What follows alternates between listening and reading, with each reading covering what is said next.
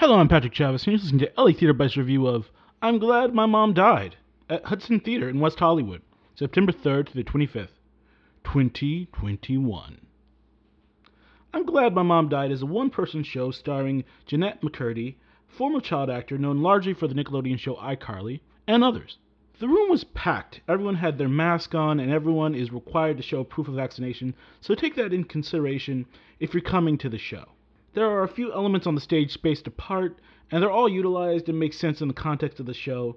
A clothesline with pins that she uses as a timeline, a big black box for projections, an electric piano, and a ukulele because the show's going to be quirky. A ukulele means a few things, and that's one of them. The show is Jeanette telling the audience about her childhood and deeply personal stories about her parents, especially her mother, health issues, relationships, and of course her life as a child actress. She lays it all out, no filter, while also singing some songs in between her monologues. It's strange to say this, but the show deals with some rather depressing material, but Jeanette does a great job keeping the show pretty light for the most part.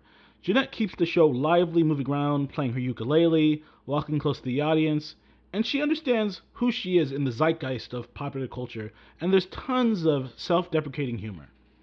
In an age where we hear a lot of half-truths, only a part of the story, this show is refreshingly genuine to me.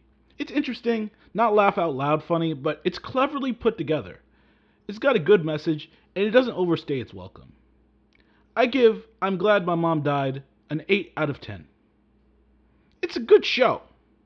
LA Theater Bites recommended. Thank you for listening.